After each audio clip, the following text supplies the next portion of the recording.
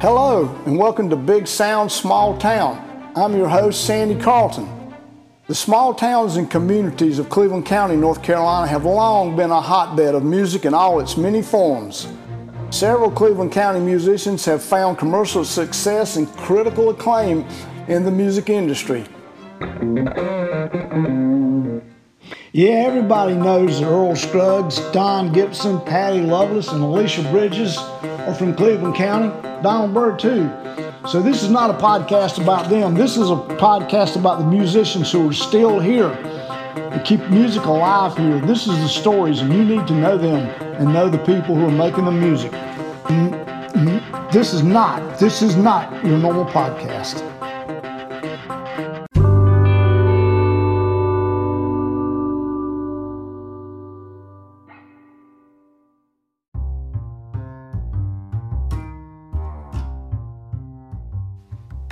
Banjo, banjo, banjo. This podcast is set in Cleveland County, North Carolina, which is the birthplace of one of the most famous banjo players in the world, Earl Scruggs. There are a lot of banjo players here, and they're all good. In fact, we can call Shelby, North Carolina, Banjo Town. And my guest today is one of those. Mr. J. Max Mckee.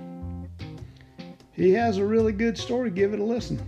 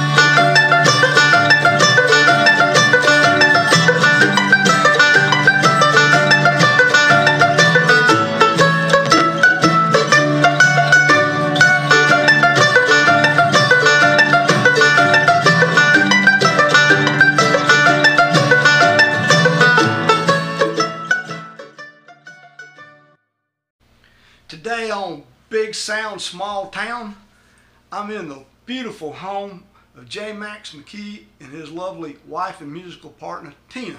Yeah. And I thank y'all for letting me be here today. Yes, sir. All right. Well, I'm here to find out about your musical journey. You got awards all over your house. You've been a fixture in this town seemingly forever. Long time. I would tell the world that you're an entertainer. You're both entertainers. You're a banjo player, guitar player, entrepreneur, actually a club owner. So we're going to find out how all of this came about.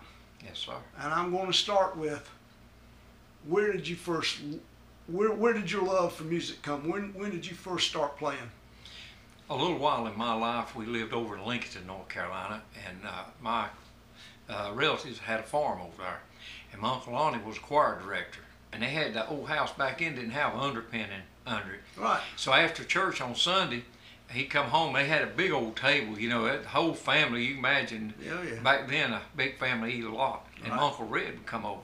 So they'd get out on this old side porch, and they'd sit there, and he had this big old blonde Gibson guitar. I loved that guitar. And they'd get out there and sing, "Don't Let Me Cross Over," and "I'll Fly Away." Well, I'd get under that old porch. Yeah. And see, I couldn't play, you know, but I was just taking in all this music. And Uncle Lonnie, I can't remember if it was Camels or Luckies he smoked, but he'd just take a puff off of it and they'd go picking and singing. He'd just throw it in the yard. Well, I'd just snatch and get that thing. Yeah. And I'd lay back and I said, if heaven's any better than this, I can't stand it. Yeah, that's right. So that's where it got started. I started playing, I was about 7 years old. Yeah. Yeah, that's that. Now, when you started playing, did you learn the songs that they were playing, or did you just, you know, What did you when you started playing guitar? What did you start playing? I mean, what I kind can of tell you song? the very first song. Yeah, that that's I what learned. I like that stuff. Yeah, You Are My Sunshine. No, that's a good Yeah, song. I remember them singing that on that, and I could keep that tune, in my head.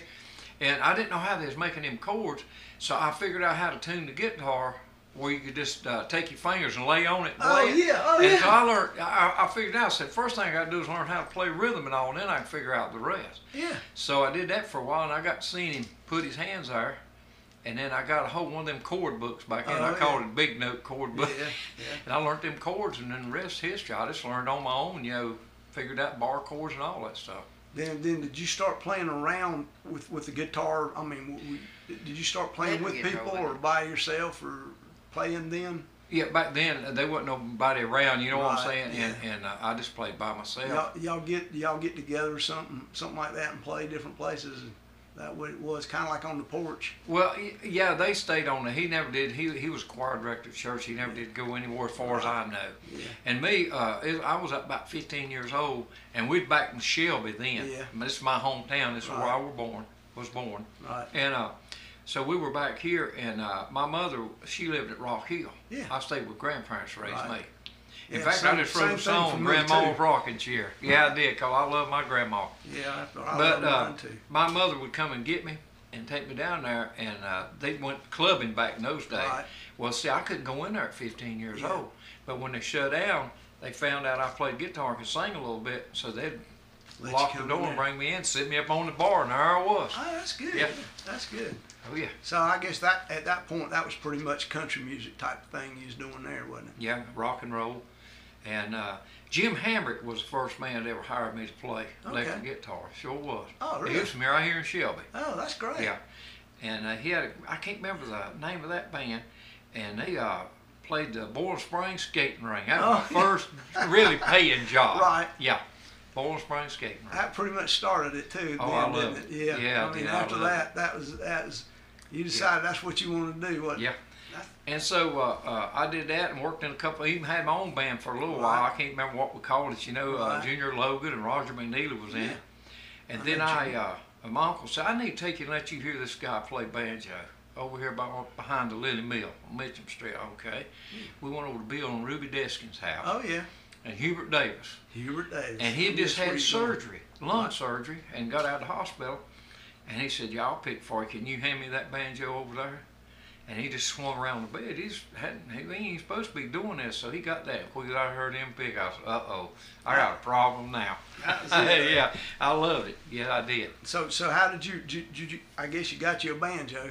Later, I didn't right then. For a few more years, I still played the electric guitar. Right. And moved along a little bit. I was 21 years old when I got the banjo. I got it in March of '68. Okay. And in fact, we're fixing to do a 50-year project. Just the banjo now. Oh, just the banjo. Yeah, okay. yeah. Banjo. That's really neat. Yeah. And but anyway, Hoyt Brooks showed me a little bit on the banjo, and then I went back to Hubert, and Hubert gave me 2 lessons and said, "You on your own now." Oh boy, here we go. You must have paid attention. You know what? I was possessed with that thing. I'd stay up all night long and work a job next day, and quick as I get off, I'd go right back and listen to records, Earl Scruggs, people like that. Is that the old dropping? Did you have to drop the needle to do that? Or Yeah, I had some 33 1/3s, and I had some old 78s and 45s. And that was a record, that big old hole in the center. Oh, yeah. And Earl Scruggs, Hubert Davis, Don Reno, Sonny Osborne. They were my heroes. They still are my heroes. Yeah, that's where the heroes. That's banjo heroes, no doubt. That's exactly right. Yes. So then you moved on into bluegrass. Is that what you did then? Yeah, moved right on into bluegrass. Tell that story. You went to Hubert, to the Mississippi. When you moved to Mississippi, you went down there. Yeah, Hattiesburg. Yeah, he hadn't been gone 6 months. He had moved to Hattiesburg playing down there, and they'd worked Louisiana and around. So I go down there, and we go on down to Walker, Louisiana with me. It's a festival down there. Lester Flatt and the Nashville Grass was a headliner. So I was standing beside the stage there, and they called Hubert name out. Lester did, so come pick one with him. He said, you go pick with him. He gave me his banjo. I said, Hubert ain't been playing for 6 months. I said, just play what you know. Act like you know all these songs, So I appreciate Lester Flatt. He could tell, I hadn't been playing long. Right. But he asked me my name. I told him my name, J. Max Mckee. And he said, what do you want to pick? And I said, Mr. Flatt, I'd just love to play that Lonesome Road Blues with you. Oh, yes, sir. Oh, yeah. Yeah. So all weekend I got to pick the songs, and they thought I knew all kinds of songs. I didn't know many. You just picked the ones you knew, didn't you? Yeah, that's all you could do, you know. So that's that great. really set me on fire right there. there. I bet that did. Yeah. So is that the point you decided you wanted your own band, or was you still wanting to play with other people? Well, I wanted my own band, but, you know, it didn't work that way. I worked with different groups, you know. Right. And one of the biggest groups around close here was out of Charlotte, Dixie Mountain Grass. Yeah, I remember. And I tell you, them guys, they could sing like Lester and Earl. Yeah. We'd do that kind of show, or Jim and Jesse, Right. or, Yeah. you know, just all different groups. So they found out I could play all them styles. So I had a home, man. Oh, yeah. Yeah. And I'll tell you a good story on that. I was staying over in Charlotte, and they called over there, and this is way before my wife time now. I was at my girlfriend's mother's house, you know. And I don't know whether she was going with Omi or not, but anyway, he called over there, and they were talking, so I've been looking for it. I said, what channel's that banjo music on out here? That was me. I was sitting in there picking, you know. Said, that's my daughter's boyfriend. Said, man, we looking for, send him over here. So I go over there, and they got this reel-to-reel set up, and next thing I know, they said, good morning, we want to welcome you to whatever radio station. I don't know what's happening here. And so I auditioned right there on the radio. Oh, Sure did, and got the job. And they worked me. I'm telling you, we worked all over the place. Done 3 radio shows a week. Oh, yeah, And that's pretty good too. That gave me a lot of experience, you know, and they were patient with me. Yeah. Super guys to work with. Super. Yeah. Well, you know, playing with people that are better than you helps you to be only Exactly. better when you're first learning and all. I mean, that's the best way to learn. Right. Because you got to hold your own with them. I mean, you know, so. Then I hooked a job for a while with J.B. Gordon and his brother, and he owned a tavern. Well, we had a little problem. We was playing bluegrass, but they wanted to fight on Friday and Saturday. Now, you know how that is. And I said, oh, man, I'm here to play.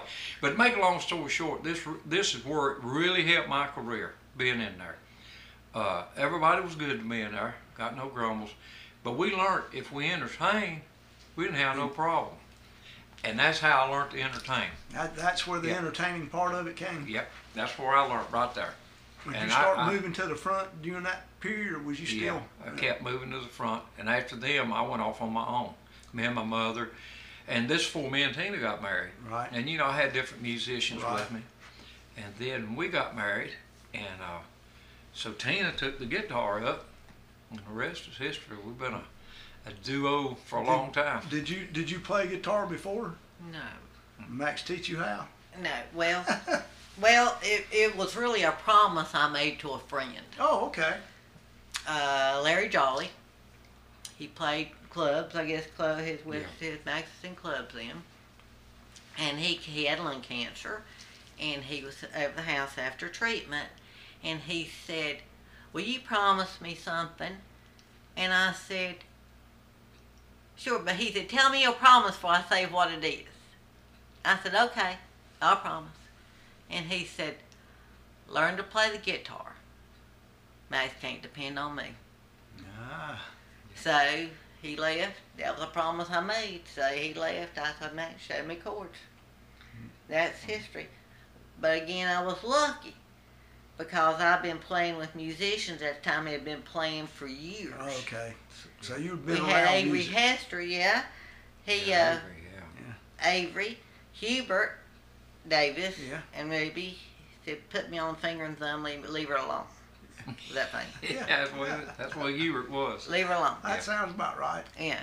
And of course, back then I had to I had to play like Lester Flatt, Oh yeah. finger and thumb. Yeah, finger and thumb. That's not So- a bad way to. That's not a bad way to play. No. No, and I had to have speed too. Yeah. So You know, that's how I started. that's a pretty good way to start. I mean, there's. I just thought of another good thing about Hubert. I just loved Hubert Davis. I mean, they took me in like I was their family. I went to Nashville. I'd fill in for him when he was sick, did it all. And I stayed at their house. Said, you ain't staying nowhere but here, your family, you know. Right. But I learned bugle call rag, see. Yeah. So I went over there one night, and I said, Hubert, I can play bugle call rag. He said, let me hear you play it. So I played it, and he said, That ain't right. So he got the guitar, and this is a true story. His wife worked the job while he was here for a while. She went to work at 10 o'clock. And when she come in from next morning at 6 o'clock, other than us stopping, going to the restroom, getting a cup of coffee, we played Bugle Call Rag plumb to the next morning. And when she walked in and I played, she said, "You got that right now." That's a true story. He had patience, you know. That's real patience. Yeah. That is really patience. Hitting a stadium when you were staying with Yeah, him at you know, Nashville, you Mike, was it Mike Compton? Yeah, I went to Nashville, Yeah. and I was blessed. I had a lot of good jobs offered up there, and sometimes I think I wished I'd took it, but then I get thinking about what Carl Perkins said. Carl said, I had a wreck, and that hurt my career a little bit to where I could have been, but said, you know what? God's got me where he wants me, right. or I'd have went on. So I feel the same way now. Yeah. But anyway, I came to Hubert's there at 76, and Mike Compton came at the same time. You know, Mike Compton's a killer mandolin player, a musician, fine guy. Yes, he is. I think a lot of him. In fact, I'm planning on trying to see him this year before it's over with. But we'd just get upstairs. We stayed up there, and me and him would pick all night long. That's how I really learned to play wheelhouse and stuff like that. Yeah, I learned a lot off Mike Compton. Yeah. But if we did it wrong, he had this broom and he'd hit that ceiling, boom, boom, boom. He said, "Y'all got to do that again. That ain't quite right, And I'm telling you what, we learned a lot of music up there because we had the man downstairs. He recorded wheelhouse and all that with Bill. Yeah.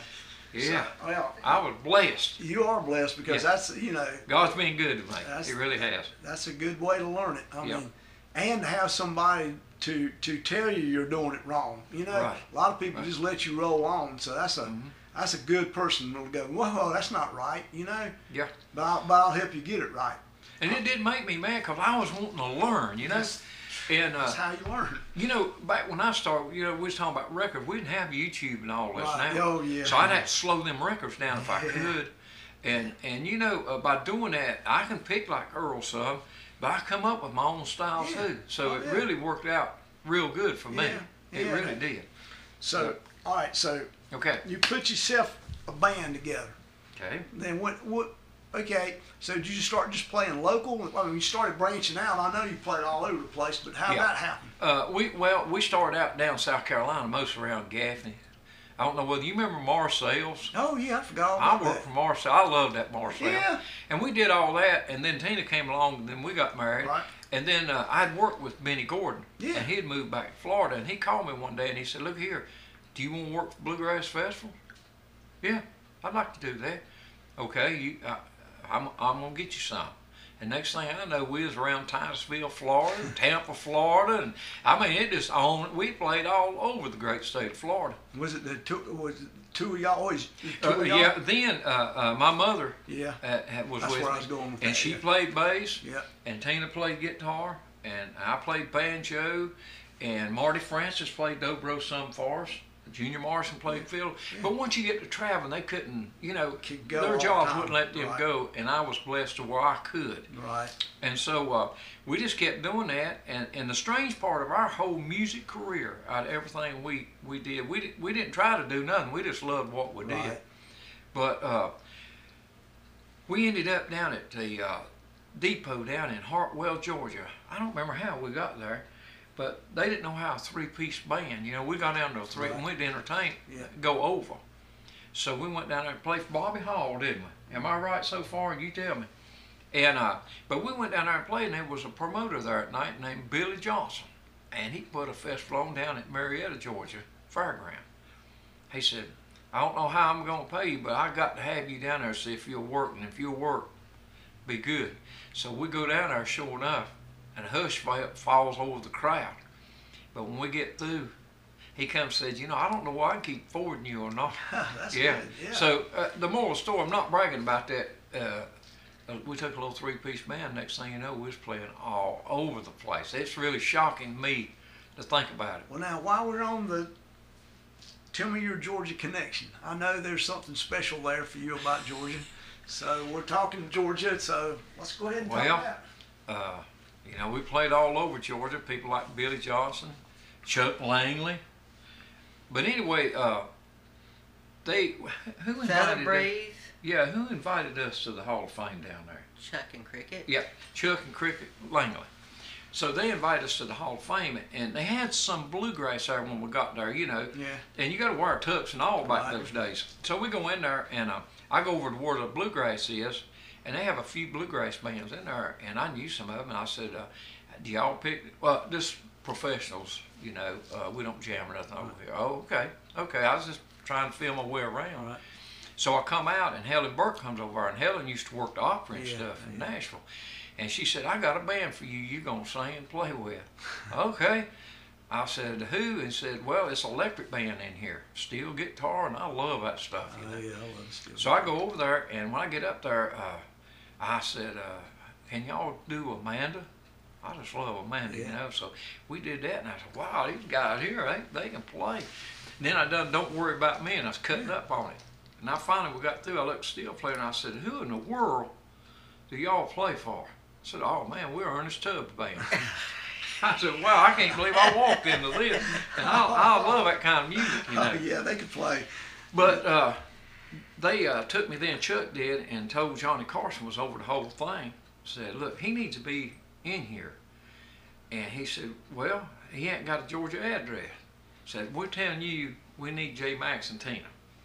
So anyway, they had a meeting and got to tell them where all we played in Georgia. Right. It went on and on and on. And finally, Johnny said, that's enough. That's enough. He's got an address down here. That's enough. So I went in. I was inducted in the Hall of Fame in 2005. And they thought that I found out the reason why, and I'm not bragging, it makes me feel good that they thought I could help bluegrass a little bit. And so years has went by now, and bluegrass has really blew. Not on account of me, it's just more people got coming, and it really got more friendlier. It sure did. Yeah, it did. And you know, it's bigger in Georgia now than it's probably ever been. It sure is. At the time, at that time, it wasn't as popular as it is now. No. So. I remember one time, you know, I played for Johnny Short one time. Yeah, I know. Boy, Johnny. I liked that Johnny Short. Yeah, I knew Johnny. And I played banjo or whatever he wanted to play. But we went down to Toccoa, Georgia one time. This is no way 14 this time. And so we went down there, and I played one song on the banjo, and I didn't know it. This lady said, I don't want no banjo music here. Next thing I know, Johnny said, you want to play that electric guitar? And I said, yes, sir. Years later, he finally told me what it was. She didn't want that banjo there. Oh, that's all it was. So you play you could play the guitar, so that helped. I was blessed. Yeah, you were blessed. Yeah, you were blessed. Sure was. Yeah. So anyway, that's how the Hall of Fame got started, and after that, well, Tina got inducted in, my mother. That's great. And she's got awards from there, and I've got awards from there, so. Well, now, let's go to the Bluegrass Inn. How did that come about? We can do that. That was a Hubert Davis thing, wasn't it? Bluegrass Inn starting. Well, we'd already started working in Florida and traveling all over Florida. And most of our contracts was a year ahead. Right. Okay, my dad got to get sick. So we fulfilled them contracts, but we knew we had to stay close. Right. So Hubert says, well, why don't you open another Bluegrass Inn? Number 2 needs to in Shelby. Yeah. And that put you close in. Right. See how that works. So that's what we done, and we were out there 10 years. A long time. Long time. And first one we was at Mooresville. Oh, we was out there longer than 10 years. No, let's see, we was at Pokeville one time. Yeah, a few months. For a few months. And Mooresville for a while. Yeah, before this building come available. Moseboro, before this building come available. Yep. Yep. And so we were there. I don't know how long we were there. That was a good opportunity, though, not to have to travel and get to play at home and then get to bring people in to play with you, too. Yeah, I missed the road. And I did. We couldn't answer people who've been in there. Carl Story. Yeah. Clyde Moody. Clyde started, we met Clyde in Nashville. Huh. And Clyde Moody was a fine gentleman. That's the only words I know to use for that man. I just loved him. He called me, and I'd call him. He worked with Arthur Smith there for a while. He was Bill Monroe, Yeah, I know I'm thinking he was a second bluegrass boy. And then he left Bill, and I believe they called him the Waltz King, didn't they? Yeah, I believe they did. Yeah, they did. But Clyde, he said, I'd come to Shelby. So I'd like to come to Shelby and pick y'all. And sure enough, he did. He did? And then we got started, and he said, you need a building stretcher. Said, this is good here. So he got, what, 3 times a year he'd come? And then the next thing I know, here's Jim Eanes. Yeah. And let's see, Curly Seckler. Yeah, Curly. Yeah, we got Curly Seckler room here and the Jim Eanes room. They stayed here. They all had their favorite rooms in the house. Yeah, that's good. And then Josh Graves, Uncle Josh, Kenny Baker. Yeah, Kenny Baker. Carl Story. Wow. That's bluegrass history there. Yeah. Randall Hilton. Randall stayed here a lot and played there. He had Keith House.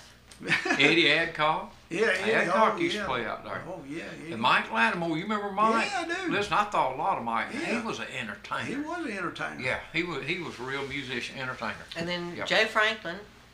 I don't know if you heard of Joe. Yeah. He was Buster on American. Buster, yeah. Yeah, he's been out there. I love that Buster. Now Joe was on like American Bandstand. Yeah, he was. Yeah. So back in that day. Yeah. Was what Joe was. That's too cool too. Yeah. Joe liked that finger song I was telling you about. Yeah. He did. Yeah, tell me about that finger song. Well, we'd been out on the road. I can't remember 2 or 3 days, and we come in. It was late. I know more. Got on that couch there, and I heard a. Since this is going up on December the 3rd, 2019, here's Max with a little bit of Christmas music.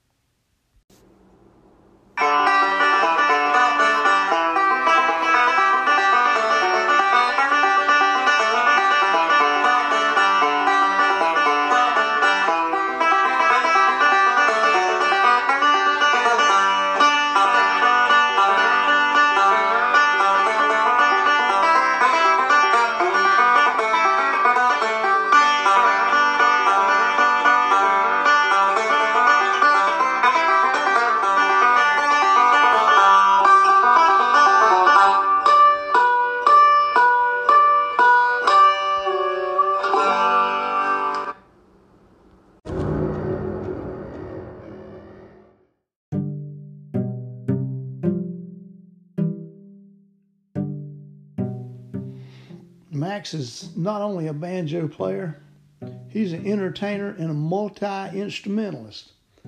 Here's just a little bit of his entertaining you with his guitar.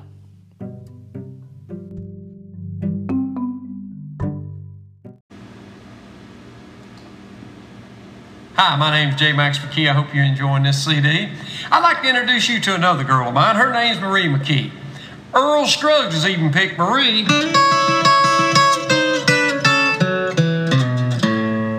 Randall Hilton has picked Marie.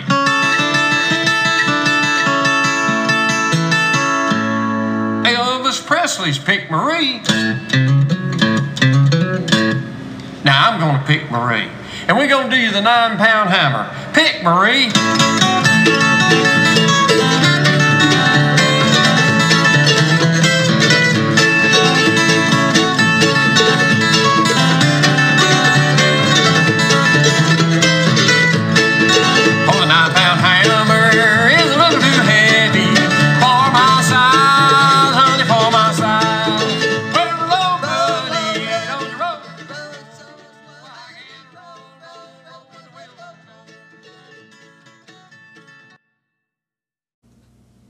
All right, now you were just telling me about a finger song you have. Yeah, we'd been out on the road 2 or 3 days and come in, and there's some new folks that bought a house right above us up here, and I'd laid down on that couch, and about that time I heard a 45 automatic go off. I said, you know what, that ain't good. No. So I dialed 911, and when I do, it said, what is your emergency? And I said, well, and they said, let us put you on hold. I said, wow, I could write a song called They Give You the Finger in my hometown, and that's what I did. And my buddy Charlie Van Hoy, he was police chief here. He was a great guy. Right. I was telling him about it, and he said, I'm going to fire whoever done that. And I said, no, don't do that. I wrote a good song called They'll Give You the Finger in my hometown. And it's a fun song. I want you to know I love my hometown. Oh, now. yeah, oh, yeah. But this is, you know, entertainment, it gets you away from the world for a while, does. and it's good for the soul. It does. Yeah. And a lot of times it's harder to play in your own hometown than it is It's for tough. strangers. You know, I mean, it really is. As many places I've played, it's harder for me to play in my hometown than anywhere. I agree. I agree totally with that. I mean, it's harder. And I don't know why. I don't know either. It's harder for me say I've written a new song, it's harder for me to play it for people I know and love than it is from a bunch of strangers, because I don't care what they like it or they don't. Yeah. But you know, it kind of hurts my feelings when somebody close to me don't like it. You know. Yeah, that makes it. I understand. So you know, so it's the same way about playing. I don't like to play in front of people I know so much either. Right. But there's a lot of musicians that way. I don't know why that is. I'll tell you somebody else I do not want to forget that came to the Bluegrass Inn, and I traveled road, Bean Blossom, Indiana with him. And then, of course, our bands played Bean Blossom. It's Raymond Fairchild, king of the Smoky Mountain Banjo players, legendary. Me and him like brothers. Yeah. I just love Raymond, Shirley, whole family. I used to see him up here a lot. Yeah, he's a good man. Yeah. Yeah, good man. That's So I do not want to forget Raymond. No. He brought a lot of people that didn't know the Bluegrass Inn was here. Right. He brought a lot of people in that always came back, doggone it. Well, now, let me ask you, what does the future hold for you? What you got ahead of you? Well, now, I'm leaving in the morning. We'll be gone 4 days, West Virginia. Yeah. 4 different places. So I'm still out there and traveling. Well, you know, I see a lot of people, talk to a lot of people doing this, and a lot of them don't get to play when they get to be, I don't want you to take this wrong, but you know, we are getting older. Yeah, that's exactly right. And you're lucky when you get to play out, and that's one of the things I love. That tells you that you're doing something right. You're still going out and playing. I mean, because so many people don't, and you know how many people that I'd like to do this podcast with is not here to do it with anymore. So that's I right. feel lucky, and I feel lucky that you guys have given me the time of day to do this today. Oh yeah, because it's a big part of not just bluegrass music in Cleveland County, but music in Cleveland County. Yes, history. It's part of history. Exactly. And you know, it's it'll slip away before we know it. Mm-hmm. You know, I woke up. It ain't been long ago, and I got to realizing. I said, March. I've been playing the banjo 50 years, and it's remarkable. And all the songs I've written. Right. I said, I can remember when I first started. I'd say, Hubert, how am I going to learn this, and how am I going to learn that? I don't even think about it. I just whatever I do. I don't know how to explain all that, but yeah, 50 years was March. Well, let me and ask you. And I thank the good Lord for the 50 years. When you write, do you always write on the banjo? No. Okay. I'm just curious about that. I always thought we needed an anniversary song, and I got thinking about Tina because I love my wife. And so I wrote a song called A Sign of Love. Yeah, I've done some of that stuff. Yeah. And we got an old graveyard at Bowling Springs, some property next where Earl Scruggs used to pick, and they farmed over there and had an old graveyard on there, and I got to clean that thing off, and it was some of their relatives there. Right. And I got to think, you know, them old stones crack and all like that. You can't hardly read them, but said, if you've been saved, it leads to a beautiful home. So I sat down and wrote a gospel song called The Only Way Home. That's great. Yeah, that's great. I did that. So you can write those things. You get an inspiration, you go and write it with whatever's available, right? Yeah, you know, Randall Hilton told me something one time. He wrote for Vern Gosling and people like that. And he said, you know, right now, with all the instrumentals and all the writing you're doing with all this stuff, he said, you better use it now, because when it cools off, it's going to cool off. It does cool off. And it did, and I went for a long time, and here lately I started writing again. I got one now I'm working on, an instrumental called John the Baptist Coming Out of the Wilderness. Yeah, something different, you know. And Grandma's Rocking Chair, and I'm writing another about a little church up in the mountains. So you're still writing, that's a good thing. Yeah, but I just, sometimes it'll come to you, and again it don't. Yeah. And then Tina gave me an idea. She put me to work on the dryer. It quit. I said, my wife thinks I'm the Maytag man. So I done got me another idea. Oh, that's great. That's great. So. Well, I tell you, I do thank you both for letting me come here and get a chance to do this. This has been my pleasure. It's made me have a wonderful day, and I can't wait for the people to hear this. Thank y'all both very much. Thank you, Sandy. All right. Very much.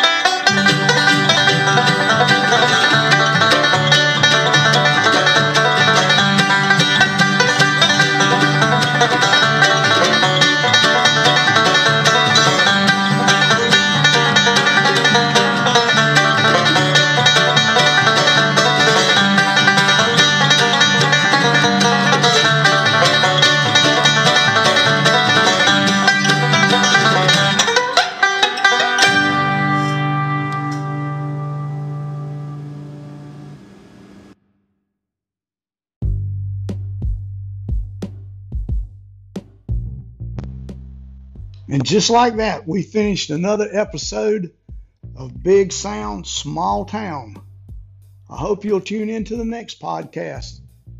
It's been fun. Thank you.